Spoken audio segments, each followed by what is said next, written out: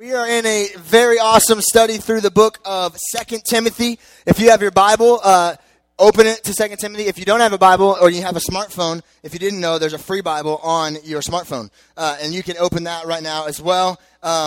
But please, this is the time not to be texting and Instagramming, even though it looks like you're reading your Bible. You're not tricking anybody, people. You're not tricking anybody. Anyway, 2 Timothy is a book. I'm going to give you a really quick recap if you haven't been here. If you want the full-blown deal, you have to go online to our podcast and listen. We've been in it for about 4 or 5 weeks now. But 2 Timothy is a book, and then we're going to do some classroom participation here, okay? Who wrote the book of 2 Timothy? Cadell said Paul. Cadell is correct. Good job, Cadell. Second question. Who was the book of 2 Timothy written to? Hey, that was an easy one. That was a softball toss-up there. Okay, it was written to a guy named Timothy. Okay, what is significant about this book? Like, where did Paul write this book? Does anyone remember? Kara, why don't you stop being that person in the classroom, okay? You guys all know that person. Every answer, right? And you're like, shut up, girl in the corner. Always knows everything. That's Kara. In a jail cell, okay? Paul is a guy, if you don't know him, he's a very famous guy in the Bible, okay? Very awesome story. We're going to get to that a little bit here in a minute. But this guy has a very awesome story. This guy, Paul, he's this huge character in the New Testament. He is writing the book of 2 Timothy. It's not really a book. Originally, it was a letter. Like, he literally wrote a letter to his friend Timothy. Who's Timothy? Timothy is a guy who Paul sat under. So, like, maybe your small group leader really pours into your life. Your small group leader is the Paul, and you are the Timothy, all right? So Timothy's just a guy that sat under Paul's teaching. And so we know from history, Timothy is a pastor in a city called Ephesus. All right, maybe you've heard of the book of Ephesians in the Bible. That is the city of Ephesus. And so all of it kind of makes sense. Once you read the Bible, you're like, it makes sense. Okay, so Paul is writing this letter in a jail cell to his friend and the person he is mentoring named Timothy. Last question. What is super significant about 2 Timothy? It happens to be something of Paul. Like, it means something to Paul. Austin, what is it? It is the last letter that he wrote. Historians and Bible scholars tell us, as we trace over the New Testament, that 2 Timothy is the last letter that the Apostle Paul wrote. Here's what that means. And we've said this over the last few weeks, but it carries a lot of weight. If you've ever sat next to somebody in a hospital bed when they were like dying, it's intense. Like you hang on every word they say. Why? Because it might be the last words they say.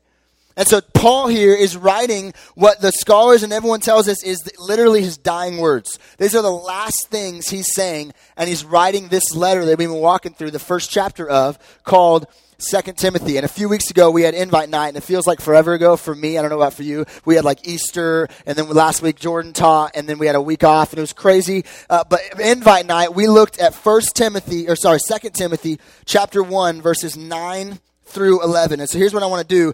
What we're going to talk about tonight, which is verses 12 through 14, are directly related to 9 through 11. So if you have your Bible, follow along. We're going to read right now 2 Timothy chapter 1, verses 9 through 11. We got to catch ourselves up a little bit. And if you're new and you weren't at that message, it's cool because we're going to catch you up right now. First, 2 Timothy chapter 1, verses 9 through 11. Here's what it says. God who has saved us and called us with a holy calling, not according to our works, but according to his own purpose and grace, which was granted us in Christ Jesus from all eternity, but now has been revealed by the appearing of our Savior, Christ Jesus, who abolished death and brought life and immortality to life through the gospel, for which I was appointed a preacher and an apostle and a teacher. If you're not familiar with the Bible, you're like, what did he just say? Let me explain it in our terms, okay? Here's what Paul says.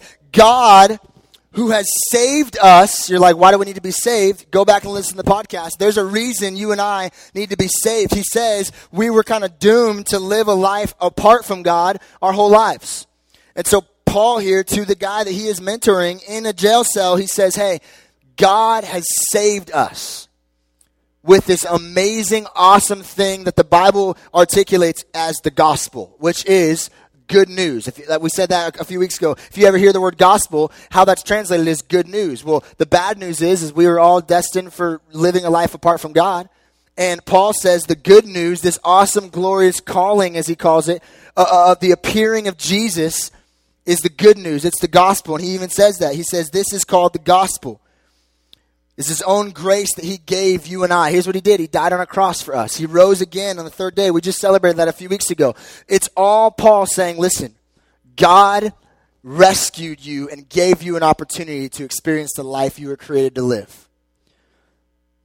He said in verse 11, I have been appointed a preacher and a teacher of this good news. I mean, when you start breaking down the Bible like that, it makes it really like, it goes from like really scary, like weird words, I don't understand it, to, hey, we can understand this. This is a guy writing a letter saying, hey man, God saved us. If I wrote you a letter and say, hey, don't forget the fact that Jesus died for you.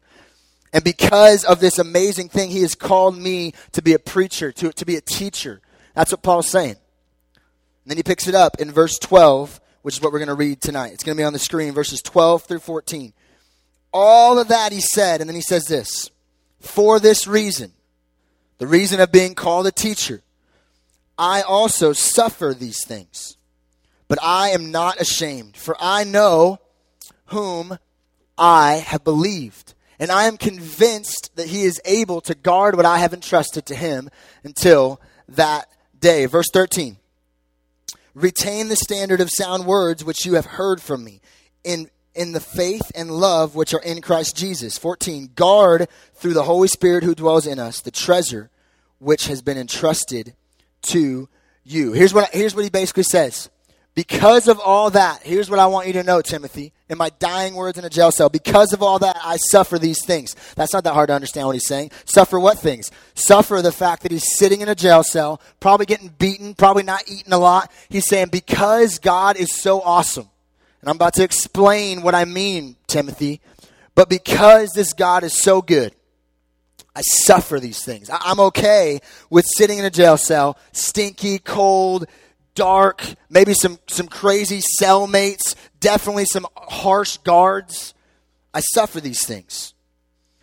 And he says, but I am not ashamed. Here's what I want to do tonight. I want to give us some highlighted parts of this passage of Scripture. Listen, every word of the Bible is inspired by God, but sometimes things just kind of jump off the page. And for us, for you guys as teenagers, I want to look at a few things that I believe we can really pull from tonight. Because here's what we believe. We believe this whole thing right here, and then the thing that's about to happen at 6:30 in the main service, where Pastor Vance and Pastor Teddy and all them are going to have an awesome service. It's pointless if we just go, yeah, amen, that was good. That was good. Like, I like that one better than what Scott did last week, or I like that one better. If we do that and then we say, okay, let me just kind of push pause on that Sunday ritual thing and go on living my life, it's pointless. Like, let's just fold this whole thing up and sell the building, because that's not what God has called us to. When we open up the Bible, here's what we want for you, and not just for you, but for your parents and even for your little brothers and sisters. God, what do you have to say to me tonight? Like, out of this inspired word of God, this letter that was written 2,000 years ago, what might you have to say to me? And so here's what I want to challenge you with. We're going to look at some highlighted parts of this passage. Don't just breeze by this and think, oh, that was cool. I like how Scott said that. Yeah, that was cool. That's maybe like a tweetable moment.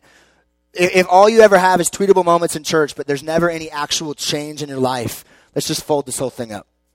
And I want to challenge you with that, because we have a tendency to do that. I have a tendency to do that. Man, I'll retweet something I loved. Like, oh man, that was a really cool thing. But it's like, did I even like internalize it? Do I even really know what I'm saying right now? And so we have a tendency to do that in sermons. Man, we love that. But if we walk out that door and leave it right here until next Sunday, it means nothing. So I want to challenge you, be open. Maybe you weren't open when you walked in the door. Be open tonight to God, for God to speak to you. Be open tonight for God to maybe get in your life a little bit and shake it up and say, hey, I want you to walk in this way. Because that's what I believe this whole gathering is about. So here's what he says. Here's the first highlighted thing. He says, I am not ashamed. There it is. For this reason, I suffer these chains in this jail cell, but I am not ashamed. I don't know if you've ever been ashamed in your life. I'm sure you have. But I was ashamed really bad one time, and this week I was thinking about times I've been ashamed, and I've been ashamed a lot. But one specifically is when I was in 4th grade. If you haven't heard me talk about like any Scott at any length of time, K through 12th grade, he was like amazing. Okay, just like really cool. Not really. I was a really short, like runt kind of kid. But I, in 4th grade, used to love to drink a lot of soda and eat a lot of candy, all right? Is anybody else like that? Tyler Welch is up here. I think you and me are the same person. I got to be honest with you. I agree. Okay. I used to love, my mom didn't regulate it. Maybe your mom regulates soda. She's saving you. Okay. My mom didn't regulate it. So I'd throw down like 4 or 5 like regular Cokes a day, which when you're like 3 foot nothing, that's really bad for your body. Okay. Really bad. And then my favorite candy was those things called Smarties. All right. I love Smarties. You know what I'm talking about? Because I used to act like a doctor and I'd be like, yeah, I got to take my pills. And you just like pop 700 Smarties. You know what I mean? Because you think like they kind of look like pills, or you thought they did. And so that was what my life was Coca-Cola, a lot of it, and Smarties. And so here's when I was ashamed is one day in 4th grade, I went to Dooley Elementary, which none of you guys know where that is, but it's really far in Henderson. And I went to Dooley Elementary, and I had a dentist appointment. All right. And so when you kind of grow out of this, probably your guys' age, but back then it was like you got to get out of school for like an hour, and even if it was the dentist, which is totally backwards, but I was like bragging to all my friends. You guys have no idea. Like you guys are about to do study hall and go through that stupid workbook, and like I'm about to go to the dentist, and at the dentist I'm going to get a free toothbrush, and at the dentist I'm going to sit down and read Highlights. Does anyone remember that magazine? You know what I'm talking about? Highlights, where you try to find the things in the pictures. Okay. Only at the dentist's office. It's the only place those magazines are, at least for me. But I would sit and I would get the highlights ready, and I bragged to all my friends. You guys have no idea how awesome it is. I get to leave school. My mom's coming to pick me up in like an hour. You got to go to 4th grade Mrs. Burns' class, and I have to go to the dentist and look at highlights and get a free toothbrush and get that tingly stuff in my mouth. You people. Okay? So I go to the dentist, and life's good. I'm laughing all the way there because my friends are at school and I'm at the dentist. And I told everybody about it. Like I told everyone on the playground about this dentist appointment because I got to leave. And so I'll never forget the guy, my dentist, Dr. Stoker. Does anyone have Dr. Stoker as a dentist? Anybody? That'd be cool. No? He's literally, if you've ever seen Finding Nemo, that's my dentist. Okay, that just massive guy, and like looks like he'll break your whole jaw. That's my dentist, or it was. And so Dr. Stoker calls my mom in, and I'm like, dude, why you calling my mom in? This is kind of weird. He said, Mrs. Vaughn, my mom's last name's different than mine. Mrs. Vaughn, we have got to do something about Scotty's, that's what they call me, about Scotty's sugar intake. And I'm like thinking, whoa, bro, I'm right here, okay? Like, you have to talk to my mom. He goes, he has 9 cavities. Don't raise your hand, but if you've ever been in the dentist and had 9 cavities, it is seriously not a good place to be, okay? The next appointment where you have to, like, get the Novocaine, that was not fun, okay? But back then, my parents' insurance didn't have the cool white fillings, so if you ever see me in a picture with my mouth wide open, you're like, dang, Scott's got bling. It's like, yeah, I got a lot of bling in my mouth because a lot of cavities, okay? Fast forward a couple hours when I'm just like done mourning, I go on the playground and everyone's at recess, and I'm like, man, this is horrible. This is horrible. I was bragging all the way. And so my friends are playing tetherball. I don't know if they play tetherball anymore, but tetherball was the jam, okay? So we're playing tetherball, and I like walk up, and then my friends are like, that's the number one question kids ask when you go to the dentist. It's like, how many cavities? At least my sugar eating friends and I did. So it was like, hey, Scott, how many cavities? And I'm like, 9. What? I couldn't hear you, man. How many cavities? I'm like, 9. Like the record player of the world scratch, you know, it felt like in that moment. And everybody looked at me and was like, ah! And like, I might as well have been standing there like in my underwear by myself. You know what I mean? Because I was so ashamed. Like so ashamed, because here I am bragging about going to the dentist and leaving school for like an hour and a half. And then here I come back, and I have to tell all my friends I have 9 cavities. I don't know if you've ever been ashamed. I'm sure you have. Maybe it's not a cavity story, but here's what ashamed is. Ashamed is you are scared, you are embarrassed, you are shamed for talking about something, or something happened to you that made you ashamed, and you kind of don't want to be in that moment. So Paul here says, I am not ashamed. And this is very weird. And I want to try to paint this picture for you. It is very weird because Paul had every reason to be ashamed.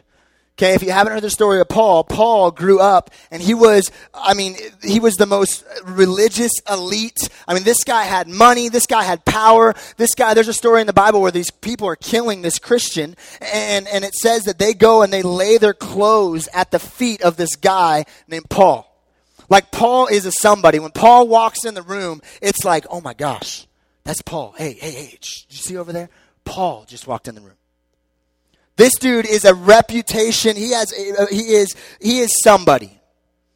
Fast forward however many years, he has this amazing story where God literally stops him in his tracks when he's on his way to arrest Christians. He says, Paul, stop doing what you're doing. If you read the Bible up until Acts chapter 9, his name is Saul. If you see that in the New Testament, that's Paul. God changed his name when he rescued him. He said, hey, I don't want you to do what you're doing anymore. Stop it. And all of a sudden we see this radical switch in Paul's life, and he starts pursuing the things of Jesus, and he starts preaching the gospel all over the place, so much to where people literally beat him almost to death, where people take him and they throw him in a jail cell for years. And now here we find him in a jail cell about to die, and Paul says, hey, I know this looks bad. I know I'm in a stinky jail cell. I know I haven't eaten in a couple days. I know I'm in this place where it looks really shameful. But I want you to know something, Timothy, struggling pastor in Ephesus, I am not ashamed. I have every reason to. The world would look at me and say, that's Paul. Like that guy that used to be somebody, but now he meets Jesus and he's nobody. Look at him in that jail cell, skinny. Look at him in that jail cell, barely even walking because he's so beat up. And Paul says, I don't care what they say. Listen, I am not ashamed. He says it in Romans chapter 1, verse 16, another verse of scripture. I think it's going to be on the screen. Here's what it says there. Same guy, Paul. He says, for I am not ashamed of the gospel, this good news that we've been talking about. For it is the power of God for salvation to everyone who believes. Here he's writing to a church in Rome, and he says, listen, no matter what happens to me, no matter what stories you hear of me, getting beat up, getting persecuted, getting made fun of because of my faith, listen, I am not ashamed. I am not ashamed. I go on the playground, I tell all the people, hey, I got 9 cavities, and I am not ashamed. I was shamed in that moment. You've been ashamed in that moment. But Paul says, no matter what you hear about me, I stand firm on something that's going to talk about in the next few verses. I stand firm, and I'm not ashamed. Again, plug this into your life. Maybe I'm crazy, but I would be willing to bet every single one of you have had that moment where you're at the lunch table, where you're on the sports field, where you're in that class. Somebody brings up church, somebody brings up religion, somebody brings up Jesus, the Bible, and you go, oh man, shoot. And you start sweating.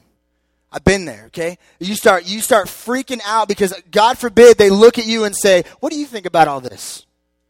What do you think about, we've been talking about evolution in biology class. What do you think about that? And God forbid you say something ridiculous in their eyes like you actually believe a creator God created all the world.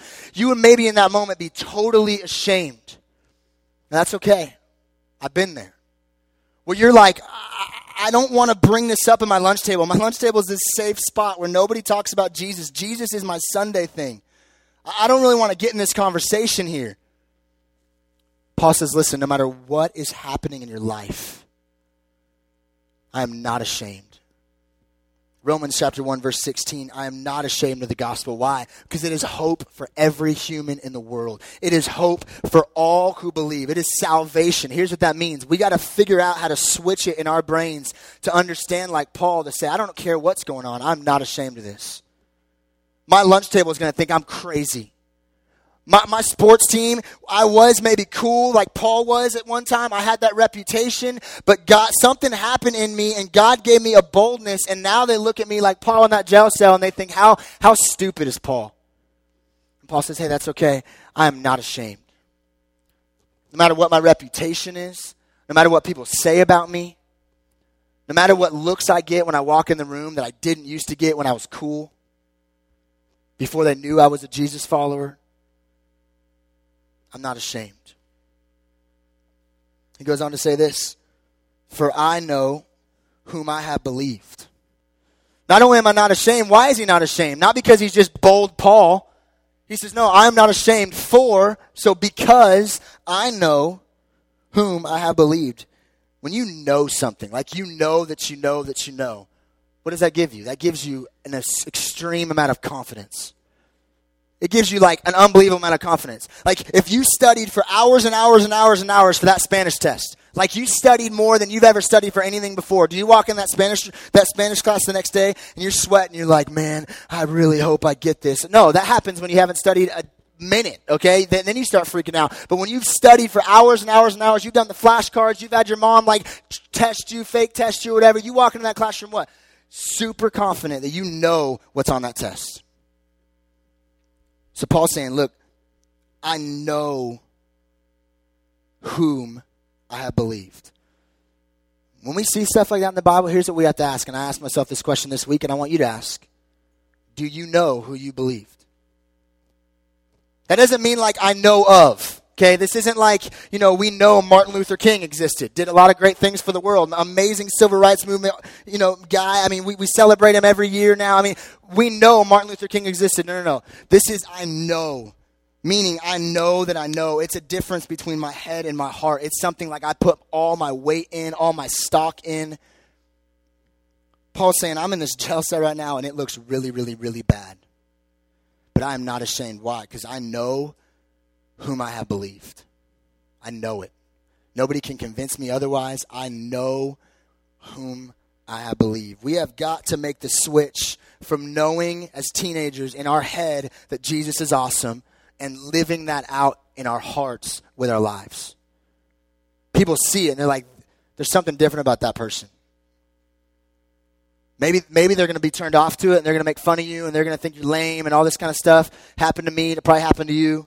When all of a sudden your cool friends find out you love Jesus and all of a sudden you're not cool anymore. When were your friends in the first place? Can I say that? They weren't your friends if they're just going to ditch you because you put faith and trust in the giver of life, okay? But some will do that. Mine did that my senior year when they found out I was a Christian. You say, man, that's fine. I know. A lot of you guys are on Twitter, I know that, so you probably heard. There's a guy that we have a relationship with here at Hope, a famous pastor named Rick Warren. His son, a couple weeks ago, struggled with mental illness and depression and like some crazy stuff. And in a moment of weakness, he took his own life. And so I've been really just hanging on to Rick Warren's tweets because, I mean, when this dude's tweeting things, it's like, man, this guy is like in it. Like he's in the middle of the crazy storm. And as I was preparing this week, I saw this tweet and I wanted to read it. Here's what Rick Warren's tweet says. I don't have to know why everything happens since I know God is good. He loves me. And life on earth isn't the whole story. Here's what he's saying. Hey, I'm going through it right now, but here's what I know. This isn't it. I know whom I have believed. I know there's a bigger part to this story. It's not a head no. I just know it like I know Martin Luther King existed. No, I know it like I live my life because of it. He goes on to say this. I know whom I have believed. And I am convinced that he is able to guard that which I entrusted to him. What is that you entrusted to him? Well, if you're a Jesus follower, here's what that means. You've given him your life. You've surrendered control of your life to Jesus. And here's what Paul is saying. I am convinced that he is able, God is able to guard that which I have entrusted to him. Again, I don't know if you've ever been like so convinced of something that you wanted to like fight for it. Again, I have some cool stories of when I was a kid and I was like a fiery little buster, okay? I was convinced, nobody could tell me otherwise. As a junior high school student, I kind of got over it in high school when I was 4'11" in the 10th grade, okay? That's really small in case you weren't there. 4'11" in the 10th grade, really small. So I kind of got over it. But in junior high school, I was convinced that I was going to be a running back for the Dallas Cowboys. Like, convinced. Listen. Like my dad one time I was visiting is when he lived in Iowa. Now he lives in Texas, but I was in Iowa. We had Thanksgiving dinner. It's a nice, happy family gathering. And my dad said something about like, I think I said something smart or something like, you know how parents are. And like, he was like, you should be a doctor. And I was like, go, whoa, no. I'm going to be the running back for the Dallas Cowboys. And my dad does what he does, you know, like, dishing up some peas or whatever. And I said, no, Dad. I'm going to be the running back for the Dallas Cowboys. And he goes, well, you know, Scotty, you know, you're kind of small. And I literally, this is not good. I'm not recommending this tomorrow at dinner. But I literally stood up and was like, listen, why don't you believe in me? And I start crying. And I'm like, I am going to be the running back for the Dallas Cowboys. What was that? That was a confused but convinced little Scotty that I was going to be the running back. I literally would fight for it. I'm not going to like punch my dad. That would be bad. Like he's like triple my size, but I would like get so angry. Why? Because you could not convince me otherwise. That I was going to be Emmitt Smith's like replacement. Okay, Emmitt Smith, really awesome running back in the Dallas Cowboys. I was going to be his replacement. Scott Worthington from Las Vegas, Nevada, at like 4-0. I was going to be his replacement. I was convinced of it. I rested everything. Everything in my life was the Dallas Cowboys. I like trained for it, like meaning I ran outside like drills, like me in circles. You know what I mean? Like me in a football, throwing it and running to catch it. Okay, I was so convinced that I was going to be on the Dallas Cowboys. So Paul says that here. I am convinced. You can't tell me otherwise. You can't try to talk me out of it. If you bring it up at dinner, I'm going to stand up and get really upset with you. I am convinced that this God that is so awesome that we talked about a couple weeks ago, that this glorious, awesome, good news, that he is able to take care of me. I'm convinced of it. Don't try to tell me otherwise. Again, this dude is in a jail cell getting ready to die. Hungry. People are laughing at him. People are probably spitting on him, kicking him. That's just lame loser Paul over there. Did nothing with his life. He had all this awesome stuff going for him as a Pharisee, but look at him now and he's saying, I don't care. Look, I'm not ashamed. I know who I believe. I'm convinced of it. I'm convinced. Again, in the book of Romans, Paul, the same guy, in Romans chapter 8, verse 38. This is like something to like, I don't know, tweet this, put this somewhere, favorite it on Twitter. Put this somewhere, you're going to see this, okay? This is like awesome, awesome passage of Scripture. In verse 37 of chapter 8 of Romans. I don't think it's going to be on the screen, just listen. Romans chapter 8, 37. Here's what it says. 38, I'm sorry. For I am convinced, same word, it's the same guy, same Paul. I am convinced that neither death, nor life, nor angels, nor principalities, nor things present, nor things to come, nor powers, nor height, nor depth, nor any other created thing will be able to separate us from the love of God, which is in Christ Jesus our Lord. Here's what Paul's saying. Listen, right here in the jail cell, but also when I was living life and I was traveling and I was speaking to churches and I was writing a letter to Rome, I am convinced that this Jesus is the real deal. And if you study the life of Paul, you got to know this guy obviously really believed this because he literally totally abandoned a life of luxury and power, all for the gospel. Not a lot of luxury, not a lot of power.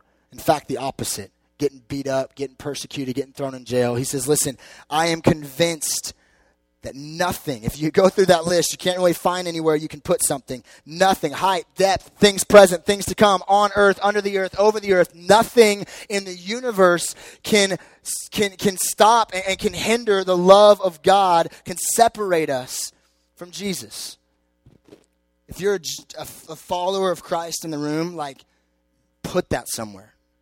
Because no matter what you face in this world, no matter how messed up your home is, no matter how messed up the people at school treat you, no matter what broken heart you find yourself picking up the pieces of at that moment or that season in your life, whether you're 16 or 26 or 36, here's what it says. The follower of Jesus, nothing in the universe can separate you from a God that loves you so, so, so much.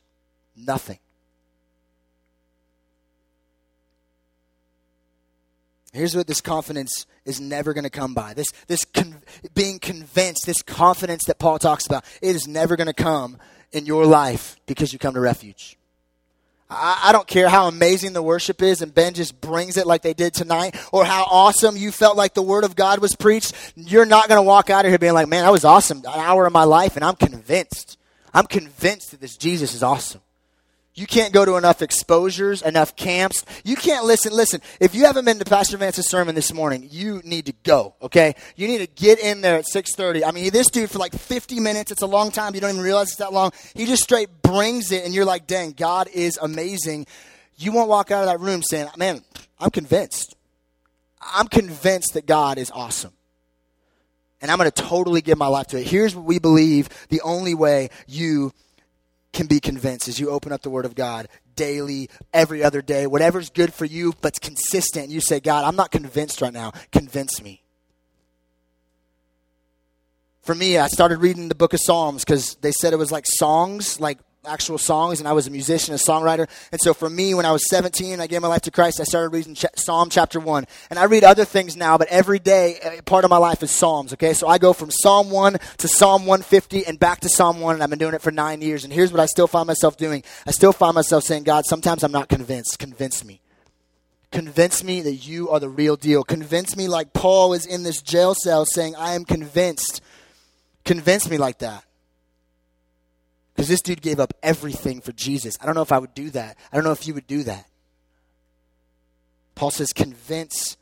I am convinced. And so every day, man, that's the only way you're going to be convinced. No sermon, no song, no church service, no camp. Okay, we're going to go to camp. That's always like the super awesome spiritual mountaintop. No camp experience is going to make you super convinced that's going to last your whole life. The only thing that's going to make you super convinced is when you daily spend time with God. It's the only time. Because God every day convinces you and convinces you and convinces you. And it's not an every week thing or every year thing. It's every day, convince me. What does all this mean? We'll wrap it up here. Why are we talking about this? What does this mean for my life? How can I plug this into my life and walk out of the door tonight and be different? I'm going to give you a statement that I really believe is true, and I really believe if we think about it and don't just rush by it, write it down somewhere, put it in your phone, I believe this statement really could change the way some of us live. Here's what it says. When you are convinced, you are not ashamed. When you are not convinced, you are cautious. When you are convinced, you are not ashamed. When you are not convinced, you are cautious. Here's what I know, okay? And I see you guys post pictures of my kids. Here's what I know. I got 2 kids, Bryce and Avery, almost 4 and almost 2. They're just like awesomely cute, okay? That's just bottom line, okay? My kids are like the bomb cute, okay? I'm not saying they're like the cutest in the world. I personally think they are, but I know there's some really cute kids in the world, okay? But I'm like convinced that my kids are super cute, okay? Awesome. And I see you guys posting pictures, and I always like them, and I always like say, oh, my kids are amazing. Here's what I know. I'm convinced of it, so I am not ashamed. Like on my Instagram, if you follow me, I say, if you follow me, be ready for kids, okay? All the time, pictures of my kids. If you don't like my kids, don't follow me because like, it'll be like food, kid, food, kid. Like, that's just how my Instagram is, okay? I am convinced that my kids are super cute, so I am unashamed. I'm like, listen, world, I'm going to post about them all the time. Be ready or unfollow me. I am not convinced that I can dance. Not convinced of that, okay? If you've ever seen me try to dance, it's not cute, okay? It's not cute. It's not cute or not cool. I don't know either one. But here's what I am. I am very cautious. If you ever see like that scene where everyone's hanging out at a house and there's like Dance Central going on, here's what Scott's doing. Scott's over by the Chiefs, Puffs, and the soda, and I'm just watching people, right? People are like, Scott, go ahead. And I'm like, yeah, what? There's conversation over here. I got to get in this. I am not convinced that I am a good dancer. Therefore, I am cautious. I do not go where there's dancing. I am not convinced of that, and so I am cautious for you in your life. If you are convinced that Jesus, like Paul, is the real deal, like he's the real deal, he's changed your life, you've seen him move in your life, here's what I can guarantee is part of your life, man, you're not ashamed. I'm not saying you go into your school with a bullhorn and tell everyone, Jesus is awesome, you better worship him. No, but you're not sweating when Jesus gets brought up. You're not freaking out when you have that situation, when people bring up something about church or religion or a relationship with God. You're not freaking out. You're not ashamed. You'll step into that conversation. You'll be loving, you'll be gracious, but you're going to tell people the truth when you're convinced. But when you're not convinced, when you're like, man, I really like church. Sometimes I like the messages. I really like the songs. I don't really spend time with God a lot. I haven't really seen those cool God moments in my life. Here's what I can guarantee. And I've been here. You're not crazy. You're cautious. You're sweating when those conversations get brought up. You are cautious to start conversations. When we talk about invite night and we start saying, hey, bring your friends, you're like, oh my gosh, how am I even supposed to start that conversation? I've never mentioned to my friend's church ever, not once.